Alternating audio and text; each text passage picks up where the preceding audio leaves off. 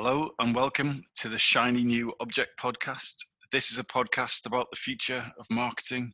Every week I have the pleasure and the privilege of interviewing someone talented, special, inspiring, unique, different, or maybe from the other side of the world. And this week is no different. I am on a call with Shawn Roy, who is a global lead of consumer insight of food and nutrition at GSK. Shawn, for those of you who aren't familiar with who you are and what you do, please can you give the listeners an overview of your background and the job you do? Thank you, Tom. I think first of all, thanks a ton for calling me in this podcast, and thanks for the short introduction.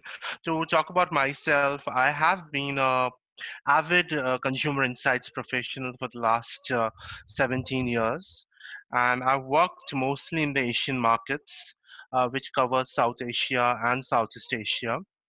And tell you about myself, I have been a very hands-on person. Like, one of the best things which I acquired from my career is going and talking to the consumers on ground in their homes, in their real settings. Okay, so yeah, so that's about me, and I'm really excited to be a part of this podcast today. And of course, we were introduced by the team at the Future Conference. If you go to future.today, that's FUTR.today. So, Shawn, what we're going to do is going to ask you a couple of questions just so the audience can get to know you a bit better. So, first up, what do you see as being the best investment in your time, energy, or money in your career to this point? Yeah, actually, I perhaps just spoke about it a while back. I think the best investment has been the consumers. I think best investment, whatever today, my career at what point, whatever it is because I've been able to go and live the lives of the consumers.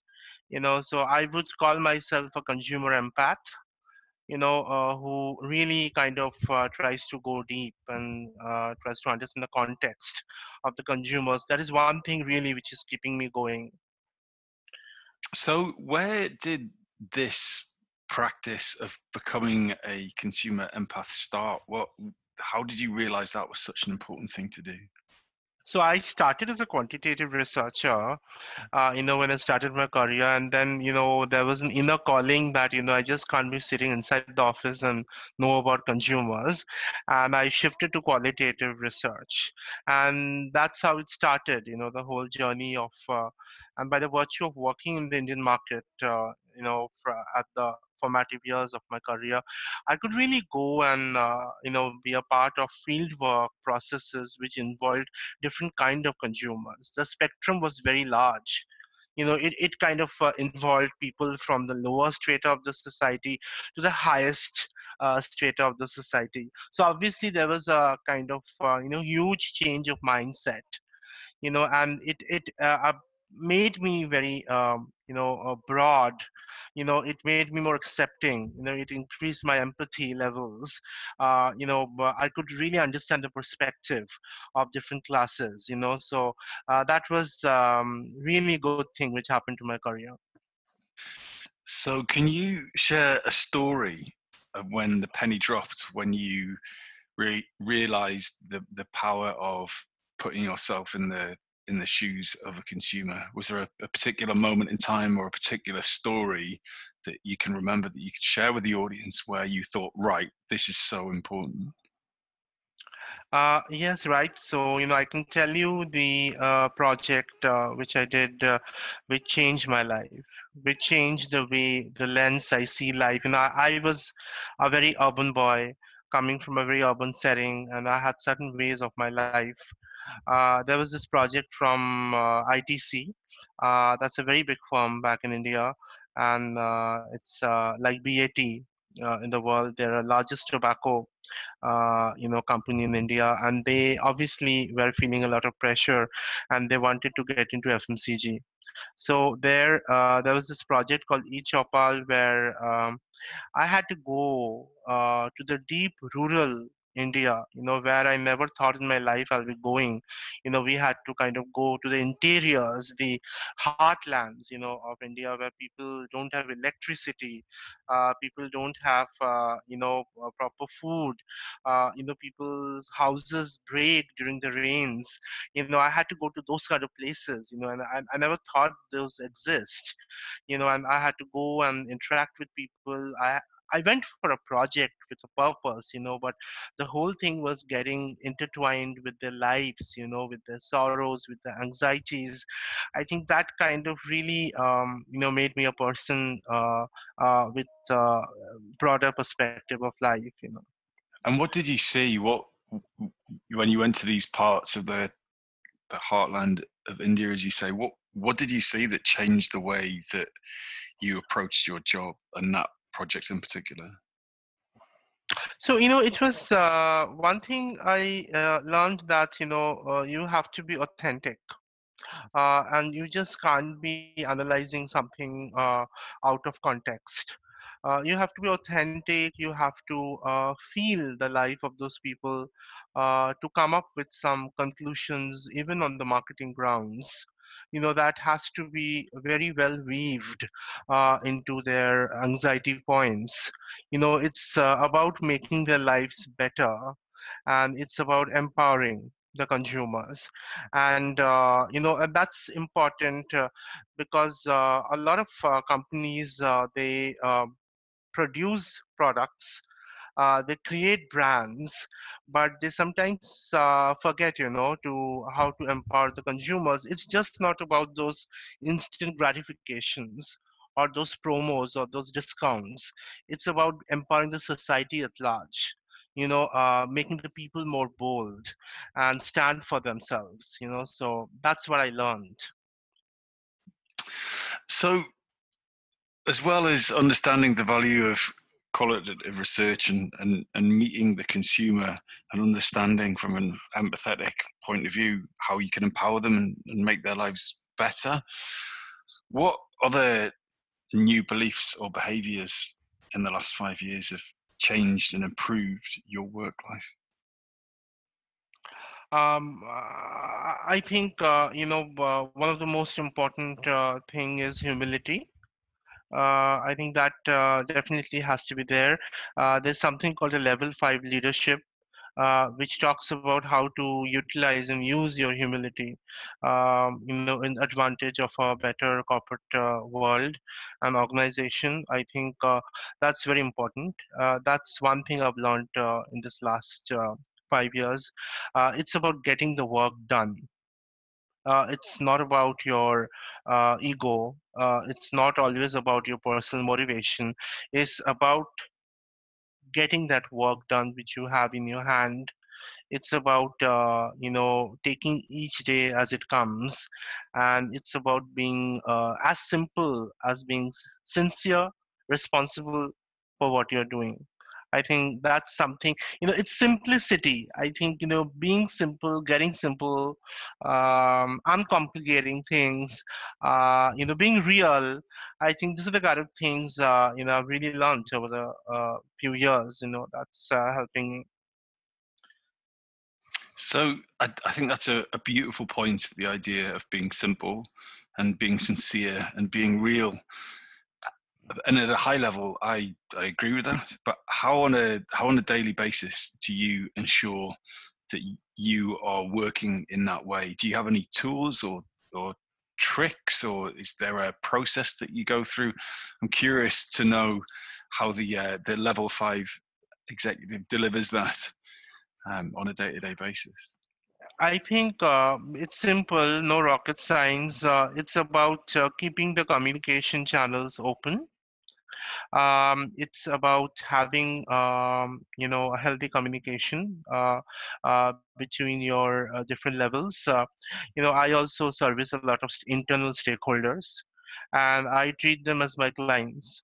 My colleagues, for whom I'm delivering stuff, helping them, I obviously treat them like clients, and I try to get into their shoes and try to understand their issues from their point of view. So rather than just resisting, and coming and telling, they might come up sometimes. It might look like they're coming up with some irrational request, but at the same time, you have to really understand where the person is coming from, and how best you can help him, rather than coming across as unhelpful or making the person feel that oh, you're just speaking nonsense. So it's not that. It's about really understanding, put your shoes, understanding his context, and telling him that what is possible, what is not possible, what is the best way you can help him. The same thing happens when you work with your agencies, right? So stakeholders are up there, but when you're working with the agencies, stick and carrot method works. Being rude to them, telling that I need this by this time, all that is fine. But I think encouragement, again, I'll come back to the same thing of being authentic, and making them also feel that you're helping them in the process. There are a lot of timeline pressures and a lot of ways.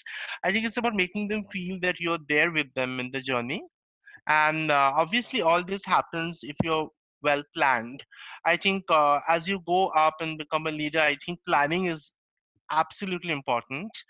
And along with that, a very strong, steadfast, and easy, transparent communication.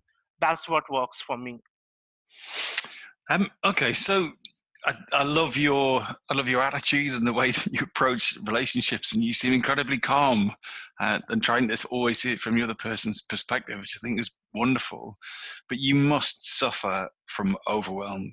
You say you've got internal stakeholders, you've got agency partners. So how do you deal with overwhelm? How do you deal with the workload when it gets too much for you to do it well? So at points, you have to learn how to say no.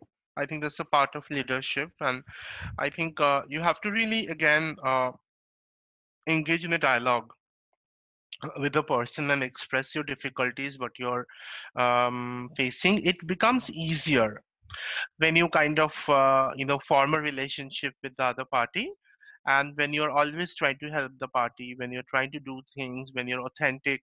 If you're having any issues or you're having any problems, it becomes a lot easier to approach that person and express. But there are always exceptions, right? We are not working the ideal world. But what I feel, healthy dialogue, not too many back and forth of emails, not too many CCs. It's about just reaching out the person. It's about just having a dialogue with the person, and it's about increasing the trust. I think that really helps.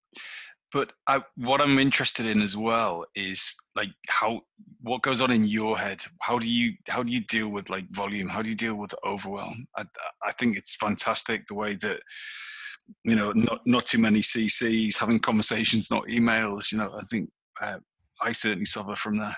But how do you? What is your kind of inner game for making sure that your head is always in a good space? See, I have also made my mistakes in earlier part of my career. Everybody does, in dealing with people, and you generally learn from your mistakes. I think one of the most important thing is reflecting back and seeing where you went wrong and where things didn't work out for you. And in my case, most of the times I felt, if I would have reacted in a different way, things would have been much better. And so I think number one, my past learnings, I think I definitely try to apply that. Secondly, when you're alone, when you're in your personal space, you have to develop a culture of, where you can meditate, where you can keep your mind calm. It's about reading good books. It's about surrounding yourself with a bit of positivity. And a lot depends on the kind of partners you have, both professional and personal. So in my case, I have a wife who is in the same industry. So obviously, when we can go back and talk, when we can engage in a dialogue, we can find out what's going wrong. All these kind of things really help me. So what we're going to do now is we're going to move on to your shiny new object. So this is the thing which is a new technology, a new belief, a new behavior, something about the future of marketing that you think is fascinating. So I'd be really pleased now if you could just tell the audience what your current shiny new object is, Shawn? Yes, so in all this while I was stressing on one point, and that's about being authentic. And I think the time has come for the organizations to be authentic. It's just not about selling products mindlessly.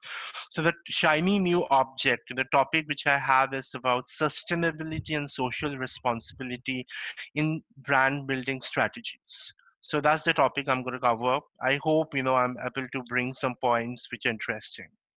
So that makes sense to me. So can you just talk through exactly what that is for someone who's listening to this podcast who has very little exposure to that? Sure, sure. I'll try to do that. So essentially, sustainability as a word, can't be at the periphery of an organization anymore. Earlier days, maybe 15 years back or 10 years back, and even now, a lot of companies they have a CSR department, corporate social responsibility department, which is a separate department altogether. And rest of the organization sometimes they participate in the social activities once a year, but rest of the time we hardly know what the department is doing. They might be doing a lot of things, but maybe the employees they don't have a visibility, from marketing or finance, because everybody is managing their own business. The topic where I'm coming to is that sustainability and social responsibility can't be at the periphery or can't just be a separate department within an organization. It has to be a core purpose and positioning for brand building. It has to kind of run in the DNA of the organization. So it's not about being just a separate department. It's basically about being in the veins of the organization. And I'm going to talk about that. So how does a business go about putting sustainability and social responsibility at the center of its business? Because I think that it would be very difficult to find someone in a business who said that those two things weren't important. But in my experience, having a business know that something is important doesn't mean that it's easy to incorporate it as a central belief or way of working, like you suggested. So how do you think businesses should set themselves up to be sustainability and social responsibility first? Yeah, so before coming to that, I'd just like to say that, sometimes I really feel that we should give our nature, Mother Nature, some time to take rest and heal. That's kind of a thought process we all should have in our heads and the larger corporations. What we have done in the name of capitalism and corporatism over the years, have been nothing but little mindless, and little insensitive, and I think there couldn't have been a better time to record this podcast, with Greta Thunberg's "How dare you," spreading like a wildfire in the social media. So I personally believe that brands can help make the world better faster by rooting their sustainability efforts deeply in their purpose, positioning, and action plans. And we'll talk about that, how we can do it. But before that, I think we need to understand how the world is changing today. If you look at the millennials and the centennials, and if you really look at their motivations, they're actively seeking. We have been doing a lot of research, we have been doing a lot of marketing talks. What we find out, they actively are seeking for a true purpose from a brand and the kind of products they're buying. You know, uh, it's not about those short-term instant gratifications always, or not about just looking cool as a brand. They are deeply looking for some purpose. If I'm buying this brand, what is this brand giving back, to me, or if not to me only, to the society at large. And what we feel, through our researches and learnings, this particular thing of sustainability and social responsibility is going to be a part of their self image and inner expression. By that I mean that, they the kind of brands and products we use, we want to feel something using those products, right? It's just not about feeling beautiful, or it's just not about feeling confident, which happened in the last decade. They want to feel that they are doing something for the society, and this will grow. in the future. And that's why it's very important, for the brands to realize this space and work in this space. So otherwise the brands which will not do that, according to me, maybe they will be outliers in the near future. So it's a difficult task. It's about changing the mindset of the organization. It's about changing the way you think. You have to look at your vision, mission, all those statements. There is a lot of alignment, definitely, at a organization level. But somewhere down the line, organizations need to think in that way. And today, I would like to give some examples of brands across the globe who have been really successful in implementing this in the DNA of their branding strategies.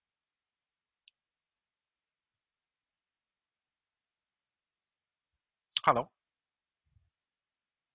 Hi, Tom. Can you hear me? I can, yes. I had myself on mute, which is not ideal for a Okay. podcast.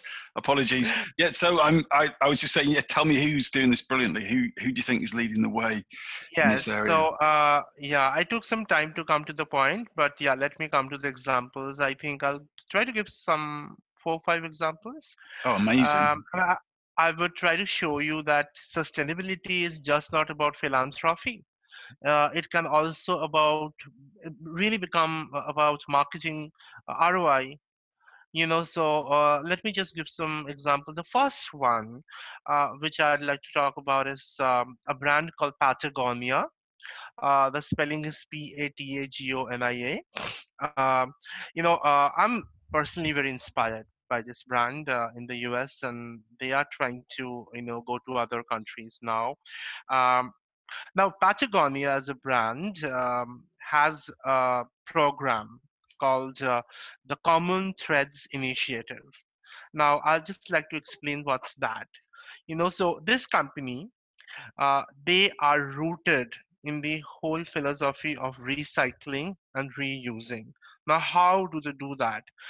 Their simple philosophy is a two-way model. They take all the old clothings from people and they really make very durable outdoor clothing. Outdoor clothing means, when you go for hiking, when you go for, other outdoor sports, they make those kind of clothes out of the used clothes. In that whole effort, they try to form a community, which is a common threads initiative. The people who are participating in this, they take a pledge. That I'm taking a pledge by joining this initiative and by contributing my clothes to your company and then buying back, that I'm going to give back to the environment. So it's a kind of a pledge. Even if you see the logo, it's about three hands joining together. So they have made this a part of their DNA and their brand expression. And if you go to the YouTube and if you search Patagonia ads, you will know, where they have extended. Now they are, owning a lot of lands in the US, for the cause of deforestation. They are really extending their brand to other areas. This is how they started, and and this is a brand to look for in the future. So I hope I'm clear with that example. Yeah, I Uh, think it's an excellent example and one that some of the listeners of this podcast will be familiar with. So what I would like yeah. to know is there an example of a brand who isn't in the space where the benefits of sustainability is almost directly related to the product? And what I mean by that is Patagonia is fundamentally an outdoor brand. The kind of clothes that if you're walking, hiking, doing something outdoor, then this will protect you from the elements. So it's fair to say that the consumers of that brand want to preserve nature because they spend time in nature. So there's a correlation, a very obvious and easy correlation between the brand's product and the brand's sustainability promise. it's kind of necessary one Mhm. for the other one to exist. So, do you have an example of a brand where there isn't such a necessary link between the product and its purpose? Yeah, so the example which comes to my mind is another US brand called Tom's. Have you heard about it? Yes, but for people who are listening that aren't familiar with Tom's, you want to just give an Yeah, so overview. Tom's is basically a shoe company. They make shoes, and and it's just about that. When you hear, it's basically a company which manufactures shoes and which sells shoes.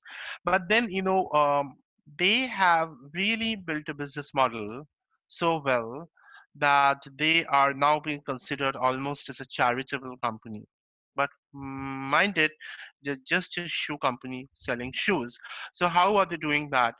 So they have a program, and that program obviously runs through the DNA of the company, which is called One for One.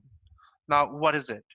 Here, for every pair of shoe they sell, one shoe is gifted to a needy child across different developing and underprivileged nations.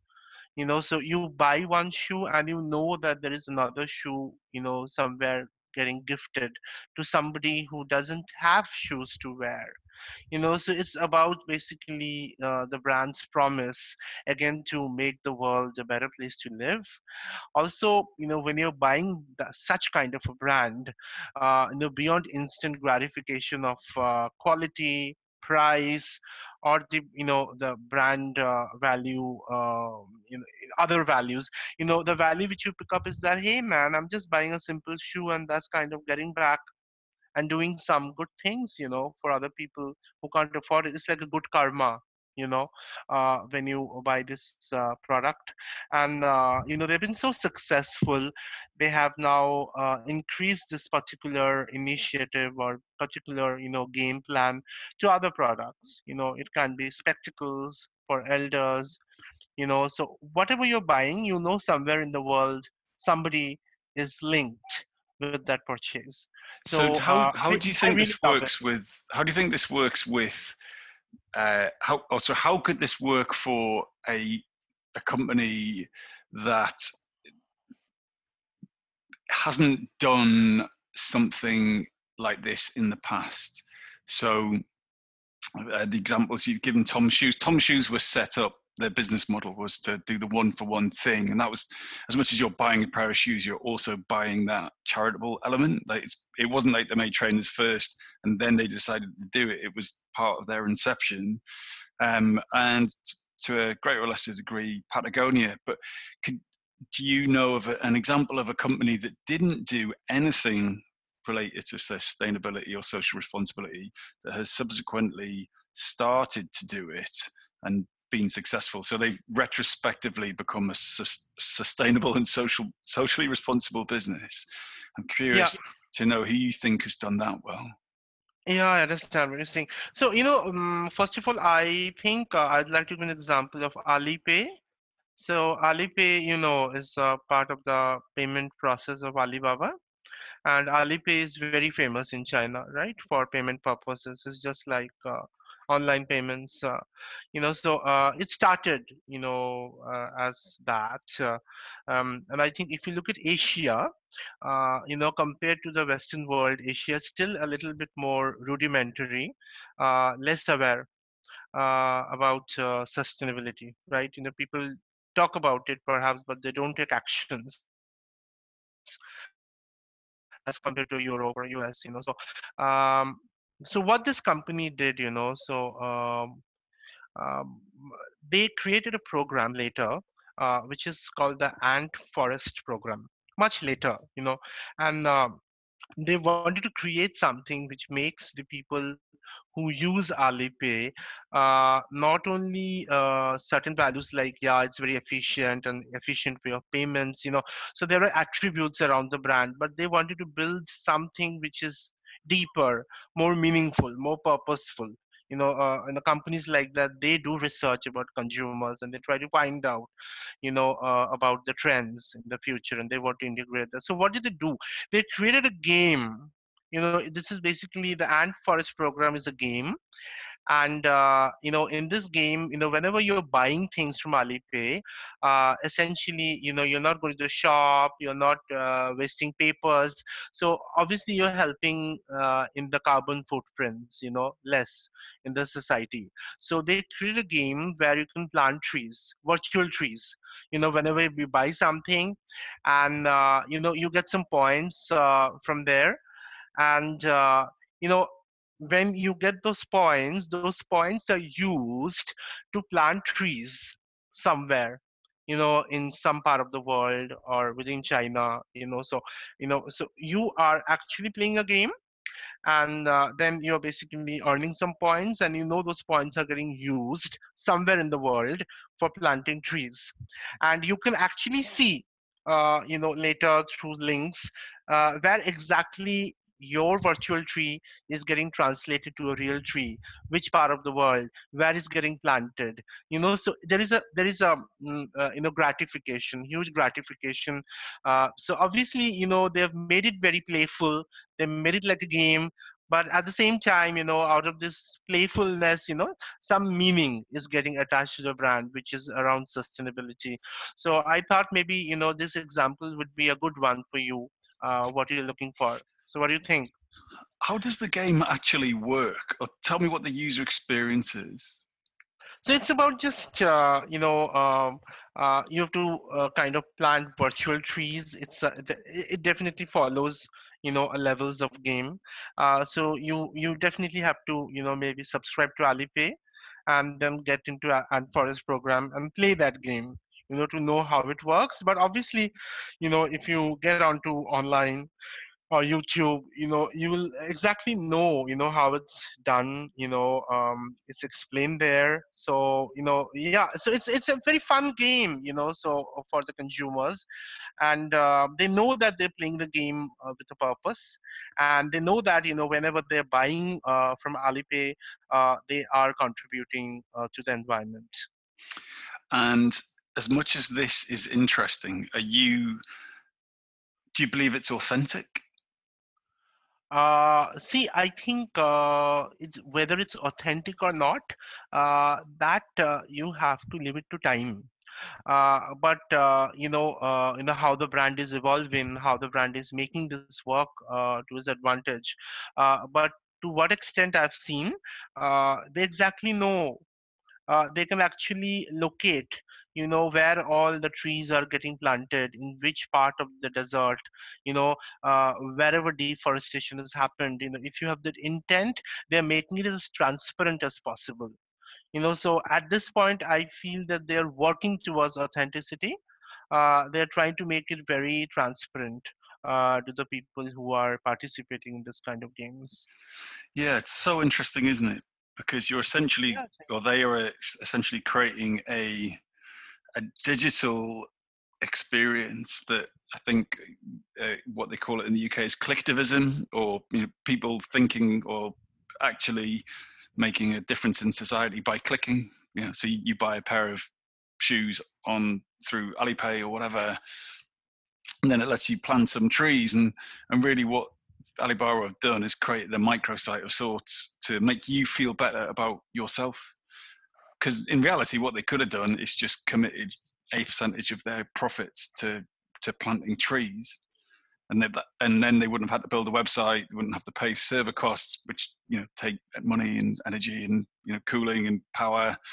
Um, so I'm quite cynical because I feel that they could have just done the right thing, but what they've also done is created a game that makes the consumer feel like they're doing a thing, whereas in reality, what the consumer's doing is paying with their clicks to improve Alibaba's or Alipay's social image, at least in their mind.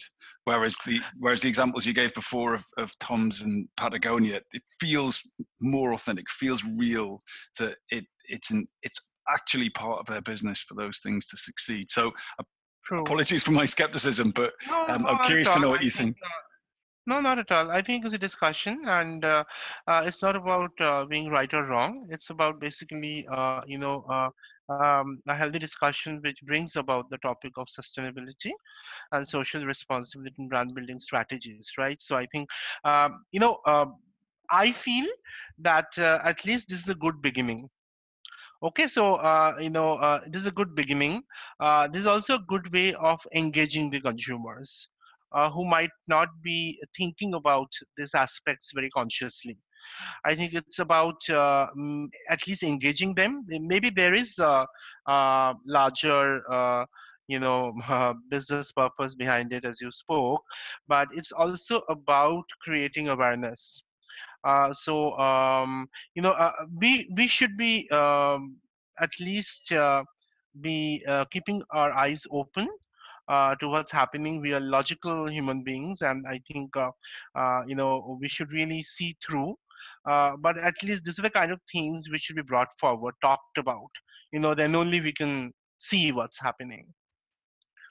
I think that's a great point. I think the first step of this social responsibility and sustainability journey is for the big companies with great influence and power to get that conversation going. But it really is a first step. I think it's one thing to talk, it's another thing to take action.